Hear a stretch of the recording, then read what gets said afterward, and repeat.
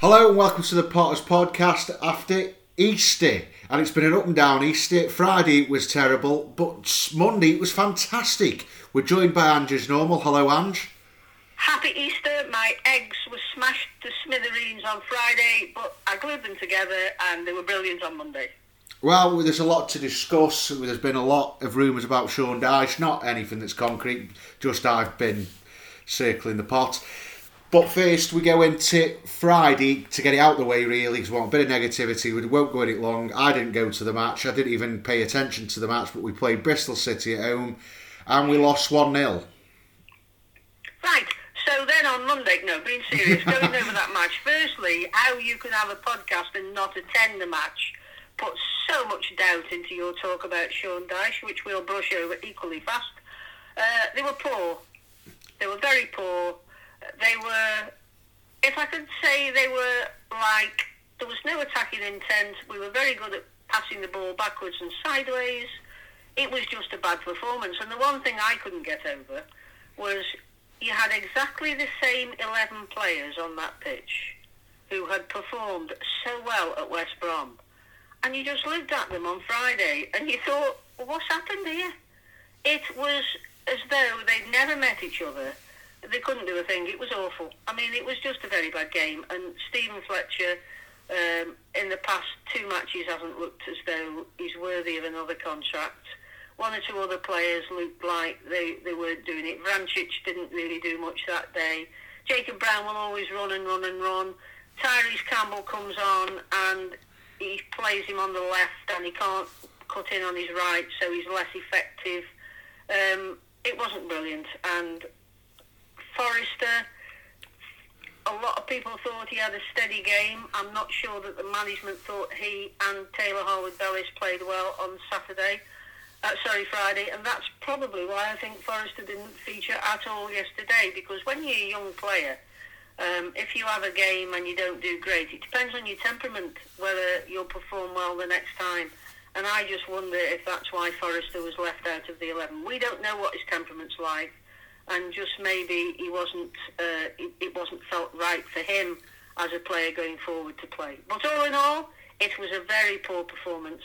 Bonham made one very good save, and then is beaten by a Shaqiri type cross goal, which I think he'll be disappointed with. It was a bit of a fluke, but yeah, we lost. And as I say, I smashed all my eggs when I got home, but I glued them all together for Monday. And what a good day Monday was. So shall we just gloss over the match that you didn't go to now? No, not yet. We've got to discuss what's going on with this consistency. It was the exact same team that went out and absolutely destroyed West Brom at times. Let's be brutally honest. I know West Brom completely fell apart, but that's what happens when you put Fathead in charge. The truth is that what is causing this inconsistency with the team? Somebody put it out. You ask the manager, and he'll say, "Well, that's what happens when you've got a mixture of a lot of young players in your team." I don't know. I do know one thing for certain, that none of those players will have gone on the pitch and expected to play like they did at Bristol. None of them. And the thing that bothers me is he mentioned after the game that he didn't feel we'd got enough characters, and to me that is a big thing with Stoke, because if you look, and he mentioned Tony Pulis as well, if you look back at the Tony Pulis era, there were people like Rory, there were people like Whitehead. Where am I getting Whitehead? No, Whitehead was a character, but he had a song. Yeah, he was, but you get people like Rory, you get people like Ryan Shawcross. You can go through that team, Danny Higginbottom. You Cresswell, can go through that team. Court. Who would, each one would pull the others up. And we haven't got those. Who would you say was a real character in the current Stoke squad? Joe Allen's the captain. He leads by example. He wouldn't go around shouting something. He's no leader. No. Look at so if we looked at that team now, who's a leader? Jagielka. Yeah. Go on. Wilmot. You were going to say Wilmot, even if it was for the longest air competition. You've got to keep it going till next season. I can't really say. Bonham into character, Bergerkin are a character. No, that's the problem. You've got Wheelo as well. If you go through the old Stoke team with Pulis, and Michael O'Neill did mention it, that you got players there that would pull you out of a hole. Collectively, they'd pull team up by the bootstraps and get them forward. We aren't at the moment. We haven't got enough of those characters, if any. Yeah, you mentioned Jagielka. I think Lewis Baker's another one, to be honest. I think Fletcher is. I think Fletcher's a character because there's a lot of talk about him being a leader in the dressing room. But that Michael O'Neill really shouldn't be saying that because he's not helping his corner because he brought these players in. Well, most of them in. So why wasn't he thinking at the start of the season character then? Well, I don't know. I don't know. Maybe he thought they would display more character than they have. But that was the problem. There was nobody there who could pull them out of the malaise they were in. So, yeah, the character was poor. And there have been other matches this season where Stoke have been Jekyll and Hyde this season. And as I said to him, you don't know which Stoke's going to turn up. When the good Stoke turns up, you look at them and you think, well, I mean, Blackburn fans, I thought our fans could get on your back. But my God, Blackburn fans, they were horrendous.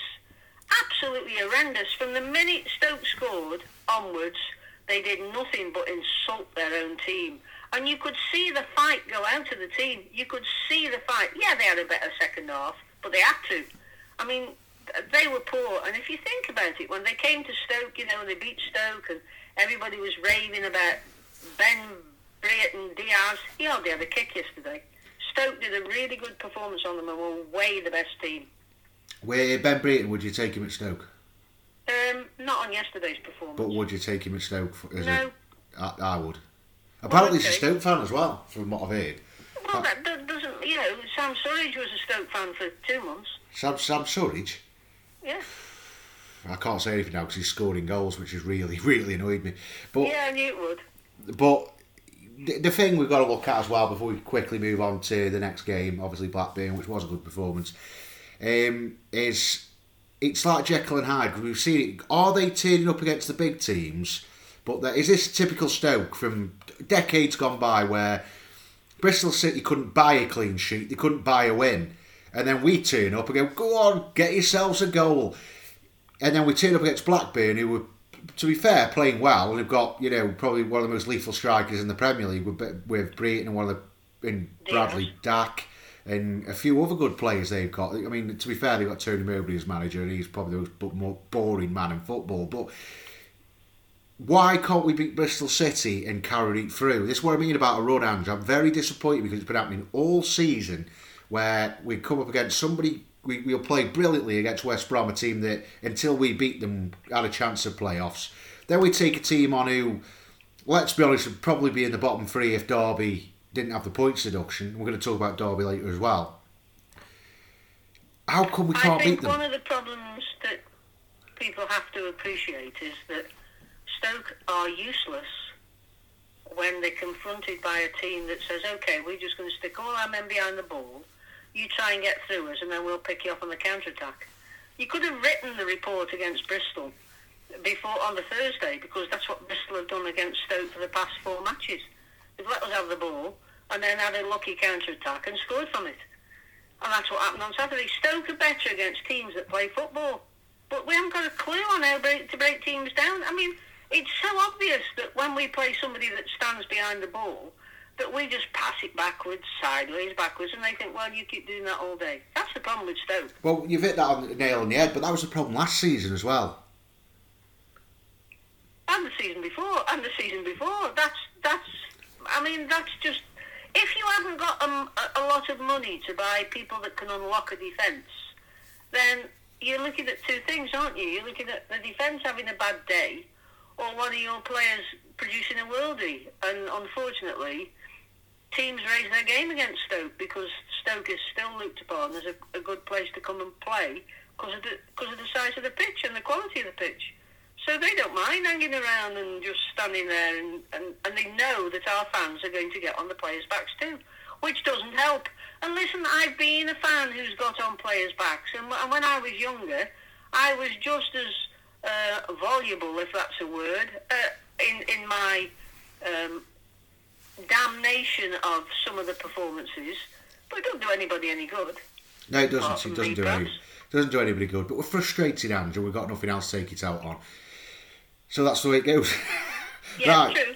So now we'll gloss over that one which we've been doing a lot this season, let's be brutally honest. And now we'll Of course. move into Blackburn, which was a fantastic performance. And we go straight in with player ratings and we'll discuss bits of it after or as we go along.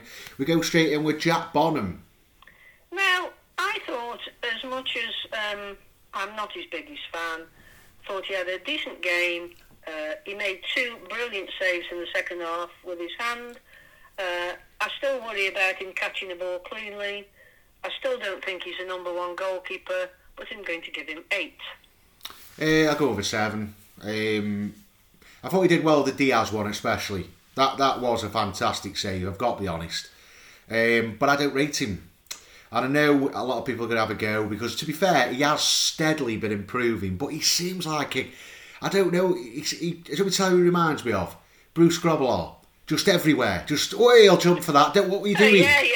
What are you doing? Yeah. Just sort of like all over the place where you think, just stay calm, breathe, then go. Start running it thing. There was a second half early on when the ball went over the top. It was from, I can't remember his name, the left winger at Blackburn. He put a good ball across and he completely missed it. Just flapped it, went straight over the top of him. I think if there was a striker the other there, that's 1-1. You know, just calm down. If you're not going to reach it, don't run for it. And I don't rate him. I mean, would you keep him? Even though obviously Michael O'Neill's praising him up now, is he going to be a number 1 next season? I think he's nothing better than. This sounds awful. To me, he would be a 3rd keeper at a Championship club. To me, Bursic would be a 2nd keeper at the moment. I'm not saying he isn't going to be great in time, but I don't think he's overall is dropping mistakes, howlers type form at the moment. So I wouldn't have Bursic. We need a goalkeeper as far as I'm concerned. So do you agree? But if you had to choose between Bursic and Bonham, for me, I would use Bursic every time. Yeah, but I don't think either of them. I don't think one's good enough for the division. One isn't ready. That's just that's my opinion of it. So are you now softening to my stance in January that we need another goalkeeper? I never had a different stance at all. I always thought we needed another goalkeeper. Yeah, but Whatever you were the 2 talking that we back up got, I in would have third. played Bursic. Right, I think that's a bit of a change of the mind there. But right, we'll go into Tommy Smith at right wing back. Now, I don't want him to stay. I thought he played pretty well yesterday, so he's getting a 7. I'll give him a 6, to be honest. Did you go to the match yesterday? No, I didn't know, thank God. Did you watch it? I did watch it, yeah. Okay. I just want the season over, Andrew. I'm going to be brutally honest with you. He got in some good positions, didn't he, when he was breaking forward? Yeah. But again, defensively, I just don't trust him at all. I agree with you. Let him go. But again, it's all depending on what we can get in because he is all right. Yeah. To be honest, this has probably been his best season for Stoke. To be honest, I agree. Because his first 2, he was absolutely like an headless chicken.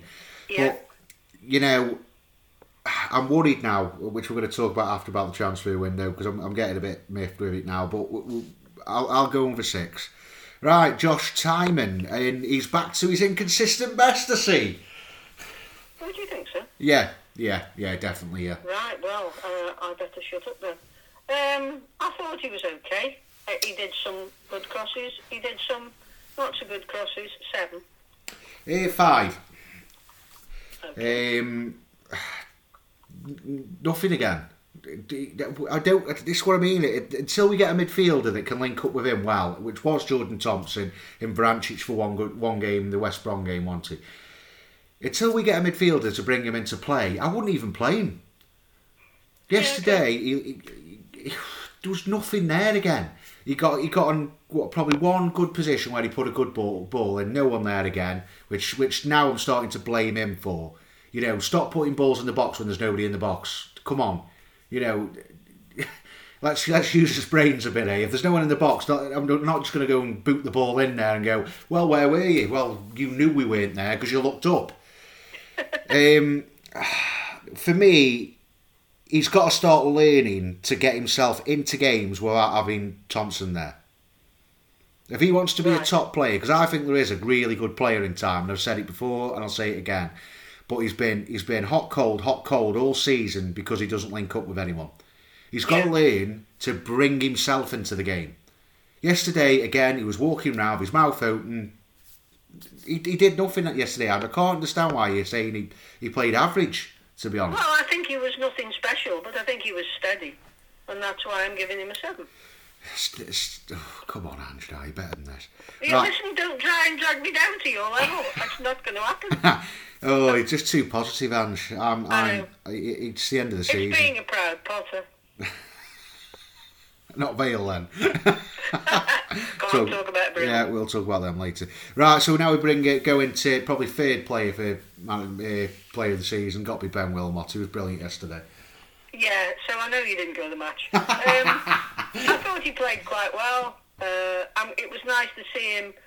Listen, he did some good things, he did some not so good things, but I like Ben Wilmot. I think he's been a good signing for the club since he's had his haircut. No, I think it's been a good signing for the club, and I think he will get better and better. I'm going to give him a 7 too. I'll go with an 8 actually for Wilmot yesterday. And I know it's not a joke before everyone just starts jumping in. I thought he played really well yesterday in the defence for Forresty. He's back. Did a couple of poor passes. He did a couple of poor passes, but at least he was trying. There was no one else in the back line who was going to do that, which normally Bellish does it. But yesterday I thought he did good. Well, he was trying to move us forward, which is what I liked. Yesterday he reminded me of the performance that we used to see at the start of the season, where we thought we brought a really good top defender in. Defensively, he was strong. He didn't slip up, so he gets an 8. I thought it was a good performance from him yesterday. Okay. Right, now we move into the old boy whose contract runs out very soon, and that is Phil Jagielka. I thought he was really, really good. I mean, I thought he dominated the centre of the defence. And if it wasn't for the person I'm giving man of the match to, he would have got a 9 from me. So he's getting an 8. Yeah, he gets another 8 from me. He's to be honest, somebody said the other day he's probably the best mature player we've had, and obviously that person had never seen Tony Dorigo or Neville Southall, but yeah, probably wore glasses, you know. Neville Southall still makes me laugh, not at the time. But we talk about Jagielka, and he doesn't play or remind me of a player that's the age he is. If you told me he was mid-30s, 34, 35, I would have gone, yeah, I can see it. He's nearly 40. Yep. And to be honest, I'd be re-signing him for one more year. I would too. Even if it was only his backup, I would sign him for another year. I'd definitely sign him, because at the moment I'd probably say he's our best defender at this moment in time. Yep. Which is quite frightening when he's nearly 40. It is. But yeah, I'll go with an 8. I thought he was brilliant yesterday. He just misses out on my man of the match. And yeah, I thought he was good. Now we're going to talk about a player that I thought was garbage against Bristol City, but actually did all right yesterday, and that was Howard Bellish. Well, to me, he was like Ben Wilmot. He did some good things, he did some bad things, and so he's getting a 7 off me. I'll go with a bit more of a 7 than an 8, because I thought Wilmot did some good attacking things. He did some good long balls, which I noticed, which were finding the target for once, which is an improvement on Suter at times. I thought he was okay. He defended well. He kept Dak at bay. Not to Dak. Might have been Dak actually. Long Diaz. Yeah, was it Diaz? No, not Diaz. I'm not calling him Diaz because his name's Brereton. Can't just add Diaz on at the end of him because he's gone playing for Chile. Right. Yeah, I'll go with a 7. He was alright, but I think Wilmot and Jagielka stole the show in defence for me. Right, so now we move into Joe Allen. Thought he was best player on the pitch for Stoke yesterday. He started off the move, although Maggi made a great pass afterwards. He was all over the pitch, he led well, so he's getting a 9 from me, and he's my man of the match. You had to get that in there first before I jumped in, didn't you? He was easily man of the match yesterday, Joe Allen was. And we've got to get him signed up, haven't we, if he's playing like this. And I have to say that's brilliant from somebody that didn't go to the game to make you man of the match. You must have played well. I was watching. So Yeah, okay. I was watching, and I had a better view than you because I had, Yeah, you probably did. because I had instant replay as well. So Yeah. I've got a good eye and a keen eye, and we know everyone knows I know what I'm on about. He kept the ball tight. His passing was pretty much 100% from what I read, and he kept making little interceptions with the other midfielders. He was pushing. Where's this player been? I tell you, he's come back better since he had that injury, and I think he will be missed because I just don't think he'll stay. I don't think he'll stay because I think he's got an eye on a move to Bournemouth from what I'm hearing.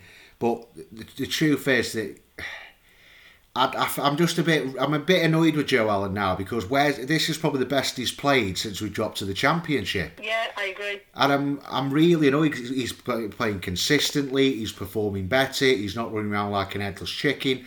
And I'm really annoyed because this is not the first time we've had players that have been average and then when the contracts are up start playing like Pele. Gifton Noel Williams was one. I think can't remember his name. Was it Carl? Not Carl Hopwood. He never played well. There was a few other players that did it. And then as soon as the contracts were up, they were gone. Yeah. Which is what Joe Allen's going to do by the looks of it. But yesterday he was man of the match and he gets a 9. Good. Right, now we move into Lewis Baker, his replacement, from what I'm hearing. Well, I think Lewis Baker's a good player. He did one or two really not great passes. I wouldn't say they were sloppy, but not great. But he's brought some extra leadership and some fight in the team as well. So for me, he's getting an 8. He gets a 7 from me, Baker. He was tidy on. He was good on the ball. I'll be honest, he was good on the ball. His passing was a bit wayward, which is why it drops down a bit for me. But he was good. He was good at breaking forward, which is what I liked to watch about him. He was breaking the ball forward. He was trying to get things moving, and I think he had a lot to do with the goal as well by breaking the ball forward and releasing the ball at the right time. He's a quality player, and these are the type of players I want to see Stoke starting to take advantage of now. These highly rated young players from the Premier League that have lost their way because they aren't going to get games. We get him and improve him and make him first team players. It's something we've learnt off years ago, but we sort of learnt from it, but never learnt from it when we signed Ryan Shawcross from United's academy. Give him the opportunity, he thrived, he become a legend at the club. Baker's another one. There's got to be a few more. Tashnutli Booth's not one. No, definitely. But Baker straight away has got his opportunity, impressed, scored a lot of goals, and let's be honest, he's done a great job. And he gets a 7. Right, so now we move into a player that the quicker we get rid of, the better, even though he has improved recently, which has remained Sawyers. I hear he's got a future at West Brom. I actually thought he had one of his better matches for Stoke yesterday. He's one of these blokes that can, when the ball's at his feet and you give him time, he's really good. If somebody harries him and takes the ball off him, he doesn't seem to have the wherewithal to take it back. So he's getting a 7 from me. 6 from me. So yes, I thought he had some neat passes with Allen and Baker, but he didn't really bring a lot forward to the game. There was a lot of times where I was frustrated because it looked like he was again just sort of letting people run past him and walk around with his mouth open. But yeah, let's hope he has got a future back at West Brom because I don't really want him here anymore. A bit of a failed signing. I don't think we could afford him anyway, do you? If he thinks he's worth big wages, then it's time to move to somebody else because we've had these kind of players before, ones that have cost us a lot of money, and I don't see what we've got out of him really. I mean, he's been pretty average. Right, now we move into the returning hero for me, which was Josh Maja. Now, Josh Maja played 2 cameo roles in the last 2 matches where he came on and he turned the game. He turned the game from the start yesterday. He was his link-up play is great, but the little pass, Alan passed the ball to him. The pass that released Jacob Brown to score the goal was excellent. I thought he was brilliant in the first half, not so good in the second half. And if Joe Allen hadn't have had the game he'd had, then Maja was my man of the match. But he's getting an 8 from me. I thought he was excellent. And I told you about Josh Maja. I told you how good this player can be, and I told you when he was fit. We've got a player here. For me, we've got to get the deal done. Once he's... Sure you didn't, but still. Yeah, I did. Oh, I did. Don't start trying to... The lies, Angela, they're everywhere. I can remember in January when we did. Your words were, if we could get the player that was at Sunderland, we would have a player. But he is the player that played for Sunderland because he is the player that was at Sunderland. Listen, I like Just Magic. Just keep your. Oh, you haven't got any arrows. I was going to say, just keep your. I've got bits of hair, mainly on my face. Okay. But we've got a player there. If we can get permanent, who's young, yes, and can play at high level. He proved that with small cameos with Fulham. We've got to make it a deal done and then start building it around him. Because for me, we're going to talk about it later about spending money. If the club doesn't start doing it, I'm going to start getting angry. I've got to be honest. But at the end of the day, Maggi, good signing. Let's get him in permanently because he's now starting to show how good he can be. A full pre-season behind him and fully fit moving on to a new season. This lad could cause serious damage in this division. And the pass was outstanding, wasn't it? A little jink pass. Absolutely brilliant. And yeah, for me, it was close. It was close. He gets a 9, but it's a lesser 9 than Alan. Right, so there's 2 types of 9. There's the 9 that you give and the line... Yeah, go on then, we'll go with that. Because it was close, to be honest. Yeah. If I could, I'd give it both players, but I think Joe Allen was amazing. He didn't put a foot wrong. Maggi didn't either, but it goes to Allen. Right, now we're going to the goal hero, our new goal-scoring sensation. Is he as good as Sharon? Probably not quite at the moment, but he grafts as much as anybody I've ever seen in a Stoke shirt. Sometimes his decision making's not brilliant when he gets around the box, but I would have him in my team all the time. I just think he's another Johnny Walters in the making. I do, honestly. When was the last time we had a 15 goal a season striker? He's on 13 now. I just hope he makes 15. And every time he plays, he looks a better player these days. He obviously works on his game. He could have had 2 yesterday. He always seems to score the more difficult ones. I'm going to give him an 8-2. Yeah, definite 8. Close to a 9. Brilliant finish. He's improving every week. And I'm a bit worried about links in the paper of a £7 million move to Fulham. Yeah, it's not going to happen. How do we know, Ange? Because I've just told you. Well, they are then, everyone. Listen, it's not going to happen. He's on a long-term contract at Stoke. He won't go to Fulham.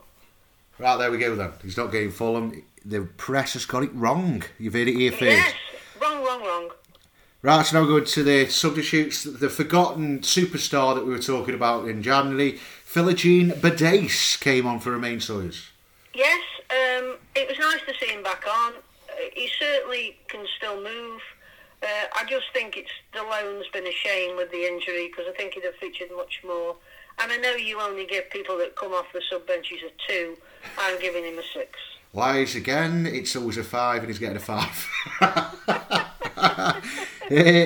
To be fair, he looked a good outlet again. He came on at the right time and I think he took pressure off his defence a bit with the way he was running the ball. I think there's a really good player in there, but I think he's one of them players that we could get hold of again next season. I don't think he's impressed massively at Stoke. He's shown glimpses, but of course the injury put pay to that. I think it was a season too early, but I think next season, if we can get him back, he knows the area, knows the club, I think there's a chance we could get him back on loan again, next season. Okay. And I'd take him. I'd take him on loan again. With a heartbeat, I would take him, yeah, but I just don't think we'll get him back next season. We will, don't you worry. I've got resources. I actually have got sources now. So now we'll talk about Stephen Fletcher, who came on for Josh Maggi on the 84th minute. I think his heart's gone. I don't think... Stephen Fletcher, a couple of seasons ago, we were desperate if he was. That's how... we talk about how far the club have fallen, but we must be on the coming back up now, because a couple of seasons ago your heart sort of dropped when Stephen Fletcher wasn't playing, and now your heart drops when he comes on because that's a bit cool, but you know what I mean. That's he's very not cool, what he was, and he runs around and he uses his experience, but that's about it. So for me, he's getting your obligatory 5. I'll give him another 5 again. To be honest, when you say his heart's out of the game, I think he knows his future doesn't belong here anymore. Yeah, I agree. I think he knows he's up. And to be honest, he's playing like it's up. He's had a few appearances this season, but second half of the season he's pretty much been kicked out the side, and with the Madger signing, which is a major improvement on what we had, because we have talked about how far we've fallen, and it is a big drop. Which is why I think when we're talking about the Stoke fans and the crowd, which we'll probably talk about a bit later on as well, not really great. So the subs not used were Bergic, Chester, I keep forgetting about him, Varancic, Campbell and Wright Phillips. What are we going to go in with the match rating? Them all 5, are you? Yeah, I'll give it. Well, they didn't get on, so they get a 0, Ange. Okay. Right, so now going to... Perhaps the fact they were sitting on the bench, you might have given them a 5 for that. No, because that for me, the professional players, and they're getting paid to be professional players, but they're sat on the backsides talking about what happened on Corrie last night. They get a 0. Right, so now going to the overall match rating. What are you going with? 8. 8? Yeah. I'll go in with an 8. I don't know why I was shocked when you said 8. I was going in with 8. I thought it was a solid performance. I thought, to be honest, Bonham, I don't know. I think Bonham did keep us in with a couple of good saves, but he made a couple of good saves as he's paid for. I know, but we are being harsh. I think we definitely should give him more than a 6. To be honest, it was a good performance once. It was a good away performance, and if we weren't so garbage at home, I think we'd all be screaming higher marks, but it's how it goes. Right, now we move into the referee rating. You see, you shouldn't ask me for comments about the referees if they don't give us a decision, because it colours my comment. And short of being in the Harlem Globetrotters, the guy who caught the ball with both hands yesterday to give us a stonewall penalty that wasn't given because it was too close to him, I would have given the referee a 7, but he's getting a 6. He's getting a 4 from me. I mean, he missed a penalty directly in front of him, and he's supposed to be a referee. These referees, because Neil Warnock's retired, and had a massive scathing attack of the standard of refereeing in the Championship. And to be honest, I think he was just being polite, really, of how terrible the referees are on this level. And I mean, how can he sit there and say it was too close to me, I didn't see it? It was directly in your eye line. I watched it back on the replay, and I'm looking. He's staring at him, fouling, and he's not giving a penalty. For me, VAR's got coming at every level, because they just aren't capable, are they, Ange? They aren't capable of doing the jobs properly. I mean, if he can't see that from that distance, then it's time back in. It really is. For me, if I was in charge of the referee, I'd say to him, if you didn't see that, next season we don't want you involved. That's how serious it's got to be now, because it's pathetic. Yes. I agree with you. It's rare I agree with you, but I agree with you. Yeah, well, you should do a lot more, because I'm always right. You should know this. But right, now we move into Michael O'Neill's rating. 8. 8. I'll go with a 7. What would you give him for Bristol City? Why have you dropped a mark off him? I've dropped a mark off him. You don't like him? I'm not saying that at all, Ange. That is exactly what you mean, though. I have not said that. We won at one of the contenders for the promotion playoff position, I told you. And you're giving him a meagre 7. I told you. It's a hate campaign. I am on the fence with Michael O'Neill. I am not jumping on one side or the other until... Oh, I'm surprised you give him more than a 5. I was going to give him a 4, but then I thought that was too harsh. No, I'll give him a 7. I thought, for me, I thought we should have won that 2-3-0 the way we were playing. And I thought that match was crying out for a Campbell or a Wright Phillips, just to add some more pace into it. That's all I was going to say. I thought that was music on your phone. Carry on. No, it was just common sense. Right, so now we're going to talk about Michael O'Neill and this major rumour mill, which is absolutely taking fire. Hashtag Sean Dyche everywhere. Hashtag this. I put a poll out that was 99% in favour of bringing Sean Dyche in. And I'm a big fan of Sean Dyche. I didn't know how much he was on, which has shocked me a little bit. But we all know that Michael O'Neill's going to be manager next season, don't we? We all know. Well, I mean, you now, for those of us who weren't around when before the button was pressed on record, and you didn't have the ability to listen to Ian and I talking. Ian does not like Michael O'Neill. He does not want Michael O'Neill to be manager, and he is now, I think, what they call glossing over his dislike of the manager and pretending he thinks he's okay. So let's just get that set to one side, that he's not a big Michael O'Neill fan. But I will counter that by saying Sean Dyche, I think he's been a great manager for Burnley, just as Tony Pulis was an excellent manager for Stoke. But I wouldn't appoint somebody who had just basically failed in the Premier League with Burnley. I would not want him at Stoke City. I think you're mad, Ange. I know that. I'm not fully against Michael O'Neill. There's hits and misses with Michael O'Neill. I don't mind him being in charge next season. That's one thing I'll put out. I don't dislike him, but I'm not a giant fan of him either. I'm sort of in between both. Now we're sitting on the bench. No, I was sitting. I've told you I'm sitting on a fence because I said to you, and I said in January, I said this. I want to see him have a run to prove to me that he can put a run together, that we aren't far away from being a playoff or a promotion team. Like the year before Pulis took us up, I knew we were going to do well the season after because he had that incredible run where we just missed out on the playoffs. And a load of people wanted him sacked, wanted Pulis gone, and a lot of people wanted, I can't remember who he was at the time, but they wanted somebody else to come in. I'm in the same category where I think I wanted to see a run for him to prove to me and to a lot of Stoke fans that he can do it. Now, he's been at the club now for 2 and a bit years, and the only time he's had a run was right at the beginning when he kept us up.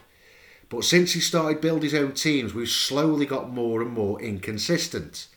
Now, that's something I'm saying, and he's come out now, and you've said the statement before about, which really annoyed me, when he come out and goes, well, we haven't got leaders. Then I go, well, at the start of the season, why didn't you buy leaders? Not buy, we've got no money apparently, but why didn't you bring leaders in if you saw that was one of the problems? And I'm not, like I say, I'm on the fence because he's still got 3 games. Now, if he wins the last 3 games, I know he can do it. I know he can have a good bit of a run. But for me, we are too inconsistent, and if we've got no more money, I can't see him making a drastic change for us to be even better next season. Yeah, I mean, I accept what you say, and there's validity in what you say, but all managers get things right and all managers get things wrong, and sometimes they get criticised deservedly, and sometimes they don't. I think one of Michael O'Neill's failings has been tactical. When other teams have made substitutions, he has not responded to those substitutions, and we've subsequently gone on and lost games that we should have won. I think what you said about getting characters is correct, but when you're shopping in the bargain bucket, there ain't too many players around that have the character that's required, and I think that no matter how we say, well, you should have bought this, you should have bought that, if you've not got the money, you can't shop at Harrods. But the truth is, when we talk about money, I was talking to an Aston Villa fan, when was it now, 2 days ago, and an Aston Villa fan woke me up to it and goes, how are you where you are? And I said, what do you mean? He goes, how is Stoke where they are when they've got owners as rich as yours? And I said, I don't know what you mean. He goes, well, he put it in perspective. He said, they have spent nearly 400 million in the last 4 years. No, 5 years, sorry. No, 4 years. How long have they been in the Premier League now? 2 years? Yeah, so 4 years. They've spent all that money in 4 years. And he said Stoke's owners are richer than ours.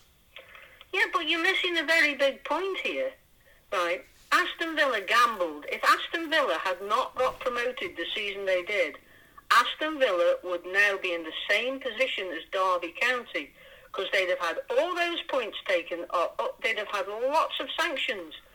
But they threw money at it and it stuck. We threw money at it and it only just stuck. We threw money at it and it didn't. That's the difference. They got lucky with their gamble, and how ironic that we have owners that are rich because of gambling. We didn't.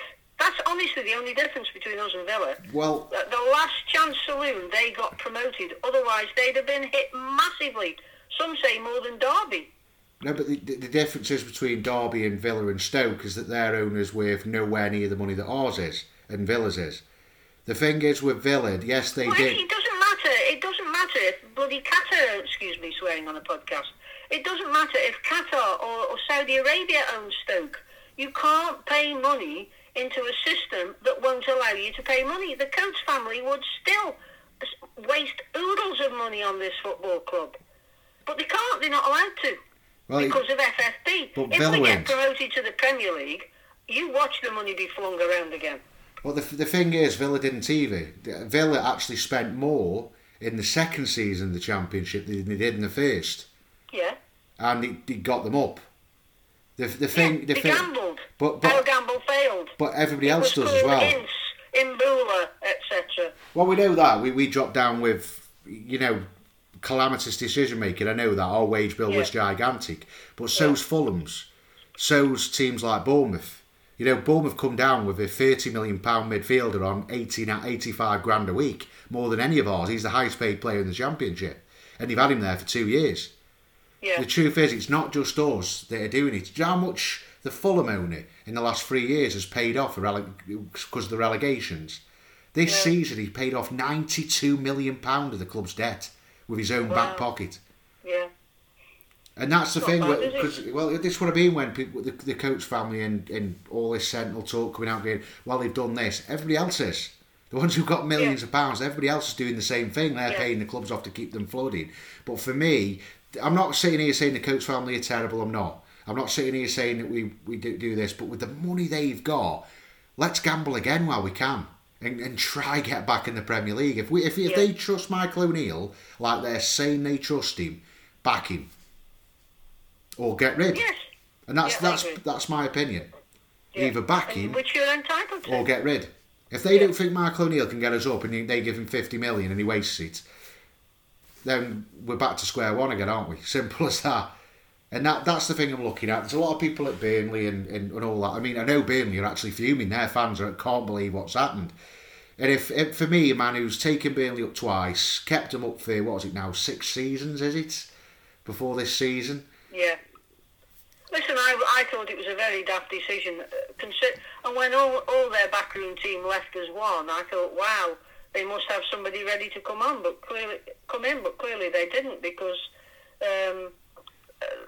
some guy took it who I wasn't aware of, had a great track record in management, etc. And he doesn't know how long he's got the job for, so it'll be interesting to see what happens. And Sean Dyche will probably sit around and wait for a Premier League club to come through. Well, that's what I mean. It's that opportunity, isn't it, where you can move and not. And I think our board will stick with it. And the transfer window's coming up, and we have got near enough an entire squad replaced by the looks of the way things are going. Most of them. I think we'll probably have 7 players that we'll keep. Well, looking at it now then, so, we've seen the guarantees who are going to go. Chester's going to go, Fletcher's going to go. I think Smith might be given another year, Yeah, I wouldn't be surprised, unless we can get somebody better, and I don't know who that is. I know, there's a few players that are coming in, and there's a lot of individuals that are coming in. How excited are you for the next season? Because I know this one's done pretty much now. We can break higher up, can't we? How excited am I for the next season? I think it's probably fair to say that I'm not excited at the moment.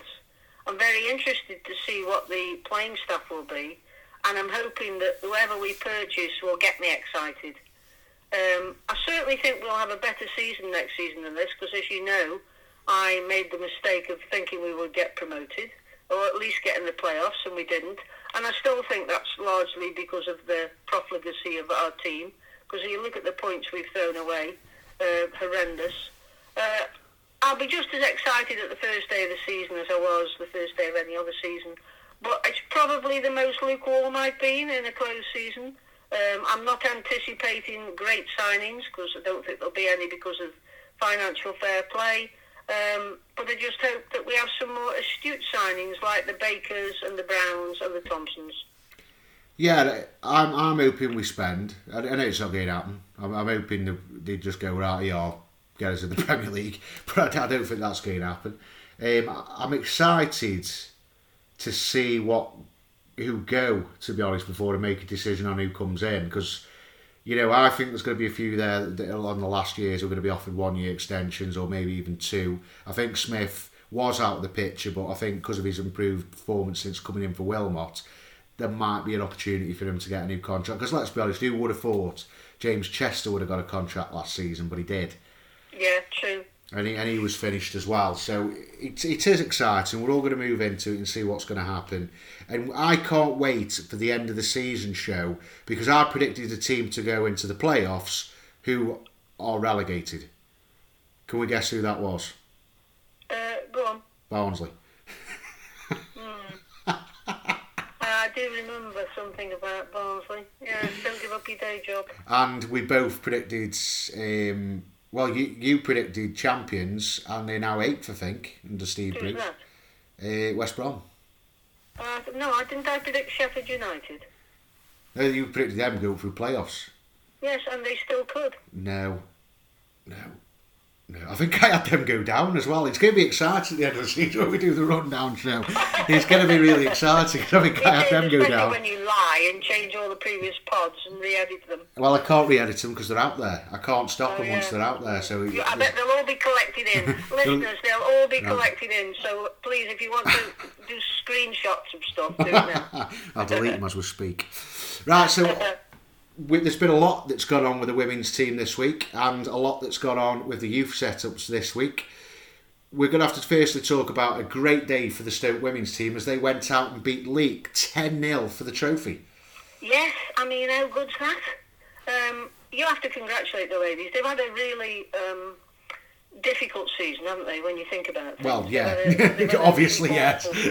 But to win a trophy against Leek 10-0, and apparently it could have been a lot more.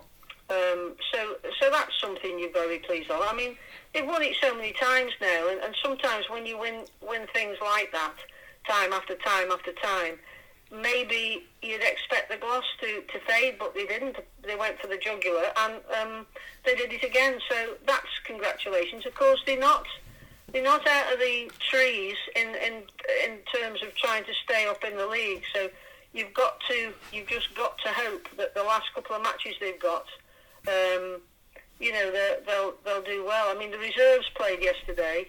It was the last match of their season, and they beat Lincoln 4-0.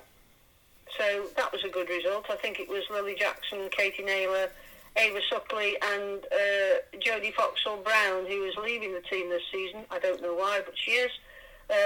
Scored the goals. Well, from what I'm hearing, they're basically leaving the sinking ship like rats, from what I'm hearing. Yeah. Well, it's... Because we don't actually know the full ins and outs, we can't comment. But I know Sarah Essam, by the way, she's one of our Stoke City stalwarts, and she was on an international duty representing Egypt. So we have got some good players around, but there's obviously difficult times ahead for the Stoke City women's teams at the moment. You know, they're struggling. Well, it's without question they're struggling, aren't they? They've done an entire season. Well, how many matches are left now? Is it 3? 3 matches are left, isn't it? Yeah. They've got 3 matches left, and they've had a manager for 1 game. So, to be honest, if they stay up, it's a miracle, really. They haven't even got an assistant manager. They've got the director of women's football's gone. I can't remember the person who used to manage the team, who got us promoted and then went upstairs. She's now left to go back Villa, isn't it? I can't think of her name. Yeah.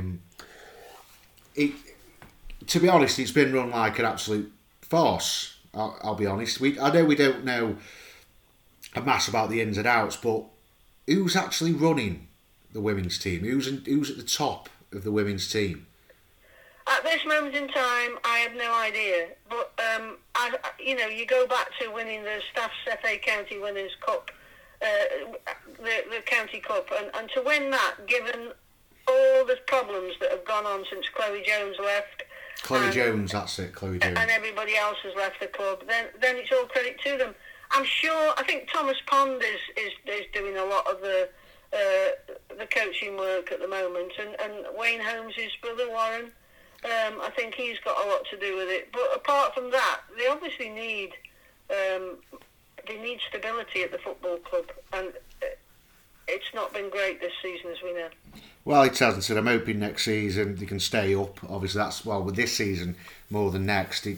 I'm just hoping that the people at the top, whoever they are, I'll find that out for next time we do the pod, that we can turn this around. Really, I mean, I've never known a team do that. An entire season without a manager and not replace a manager for a season. It seems like it's just been completely forgot about. But they did incredibly well to win that cup with no manager.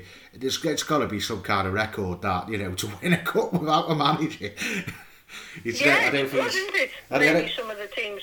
Other teams should try it. Yeah, that's what I mean. Have nobody there and just run yourselves out. That's what it is. Yeah, I mean, I think Lou Roberts. She was a coach of the team, and I think it's her first trophy this time. So, well done to Lou and everybody else who was part of it. I wonder who did the half-time team talk. It was me. Was it you? Were you in there? Time. Right, go on. Do it for Ian from Scholar Green. Yeah, right. For Ian from Scholar Green, I said, you'll remember Ian. He's the one that won't watch you at all, but he'll give you a good mark if you come off the bench. No need for that at all. But were you on the battle cry, Ange? I think I was, yes. I think I was. I owned the paper shop that Pat McGarry ran. Sneaking your way on. Yeah. I'm the one that runs in and shouts, "Where's my rent, Pat McGarry?" Right, so that's another one done. But we'll quickly talk about the reserves. Did they play this week? Which reserves? The female reserves, did they play? And then we'll talk about I just told you they won. All right. Goal scorers. My goodness. I was focusing on the fact. Everybody listening. I can only apologise. I was thinking of a joke about who was doing the team talk whilst you were talking. I do apologise. Yeah. I should have been listening. Right, how did the youth teams with the men do, the under-18s and the under-21s get on? They didn't play. They didn't play. Brilliant. That's a great way to end the podcast. Thanks for that. May I just say, seeing as you've messed up this podcast really greatly, are we going to do a prediction as we normally do, and then you lie about what you predicted when it's wrong? We're playing Queen's Park Rangers. They play in blue and white sort of hoopy shirties. I thought it was over, Andy. That was a Nigelism, by the way. And hoopy shirties and long stockings. And I am going to go, because Queen's Park Rangers are still with a chance of getting in the playoffs. I'm going 2-1 Stoke. Are we home or away? And you're doing a podcast. We're at home. Right, thank you. We're at home. That's all. I only asked a question, Angela. Yes, you did. It's all right. I was only asking a question. Right, we're at home, so we're probably going to lose 1-0. Right. Well, I'm not going to let it end like that. We've got 3 matches left this season, right? So if you're only going to have us losing at home to Queen's Park Rangers, we've got Queen's Park Rangers at home, Middlesbrough away, and Coventry City at home. Oh, not Coventry. So, how many points are we going to get from the last 3 matches? 3. So which one are we winning? The away one. At Middlesbrough. We'll win at I'm Middlesbrough. going for 7. 7? I don't think we'll lose again this season. That's very optimistic, Ange. Do you really think we aren't going to lose any of these 3 games? Yes, I don't think we're going to lose. I've gone for 7 points. So 7 points, starting with a win against QPR, then we'll draw against Middlesbrough, and then we'll whop Coventry. Whop Coventry? Yeah, whop them. Now it's all coming out, Ange. It's all coming out now. It's coming out that you really hate Coventry. What has Coventry done to you? Nothing. I also love Bristol. Steve Rigovic.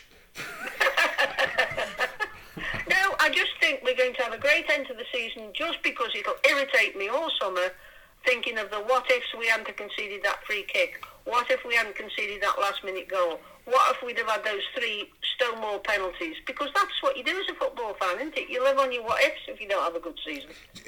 Well, we'll talk about moments at the end of the season where we do with the end of because we do a couple of end of the season shows before we finish.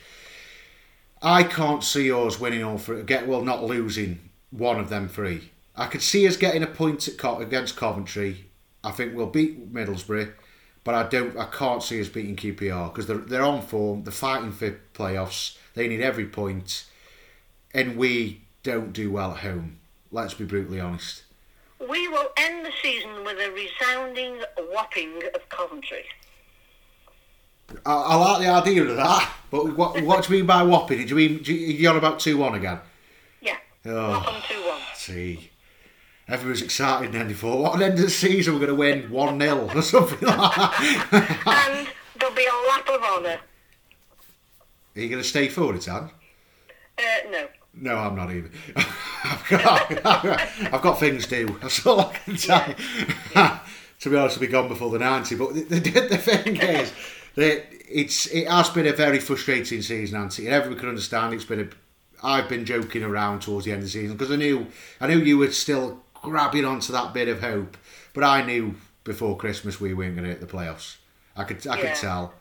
And there's nothing I like more than a know-all after the event. Well, I'm sorry, I did say you can go back to that podcast and say I said you were mad for saying that we could get in the playoffs. Yes. Well, mad I might be, but I am a loyal Stokey. And so am I. I've been going since I was 7, and I'm that loyal that you've not been to the last 2 matches. Because one was away and one I want to go shopping. You know, you had a touch of CBA, as they say in the country. Basically, yeah. I thought I could have been bothered because I can't see us winning. Saying that, I thought it's the other way around, wasn't it? I thought we would beat Bristol. I was so confident we'd beat Bristol City. Yeah. And then to play like that. I'm glad I didn't go. I bet you were feeling the same, Ange, aren't you? I bet when you were there, I bet you were thinking, I wish I was shopping with Ian. No, I didn't think that, Ian. I wished I wasn't there, but at no point did I think I wished I was shopping with Ian. Well, that's another one done, Ange. Thanks for that. Yeah. So that's another one done. Thanks for listening. I know Angela is getting more and more depressed as the weeks go on, and I can only apologise for that. I'm keeping it going with my optimism. But if you like the podcast and you like to know more about what we're about and what we're trying to do here at the Potters Podcast, search for us on Instagram, search for us on Facebook. We've got a group on there called the Potters as well, which you're more than welcome to be a part of. Got nearly 900 members now. Also, we're on every podcast platform. You should know that by now. We're on Amazon, we're on Spotify, we're on all the best ones, and even the small ones. We're on there now. It took me a month to figure it out, but I managed to get us on the small ones as well.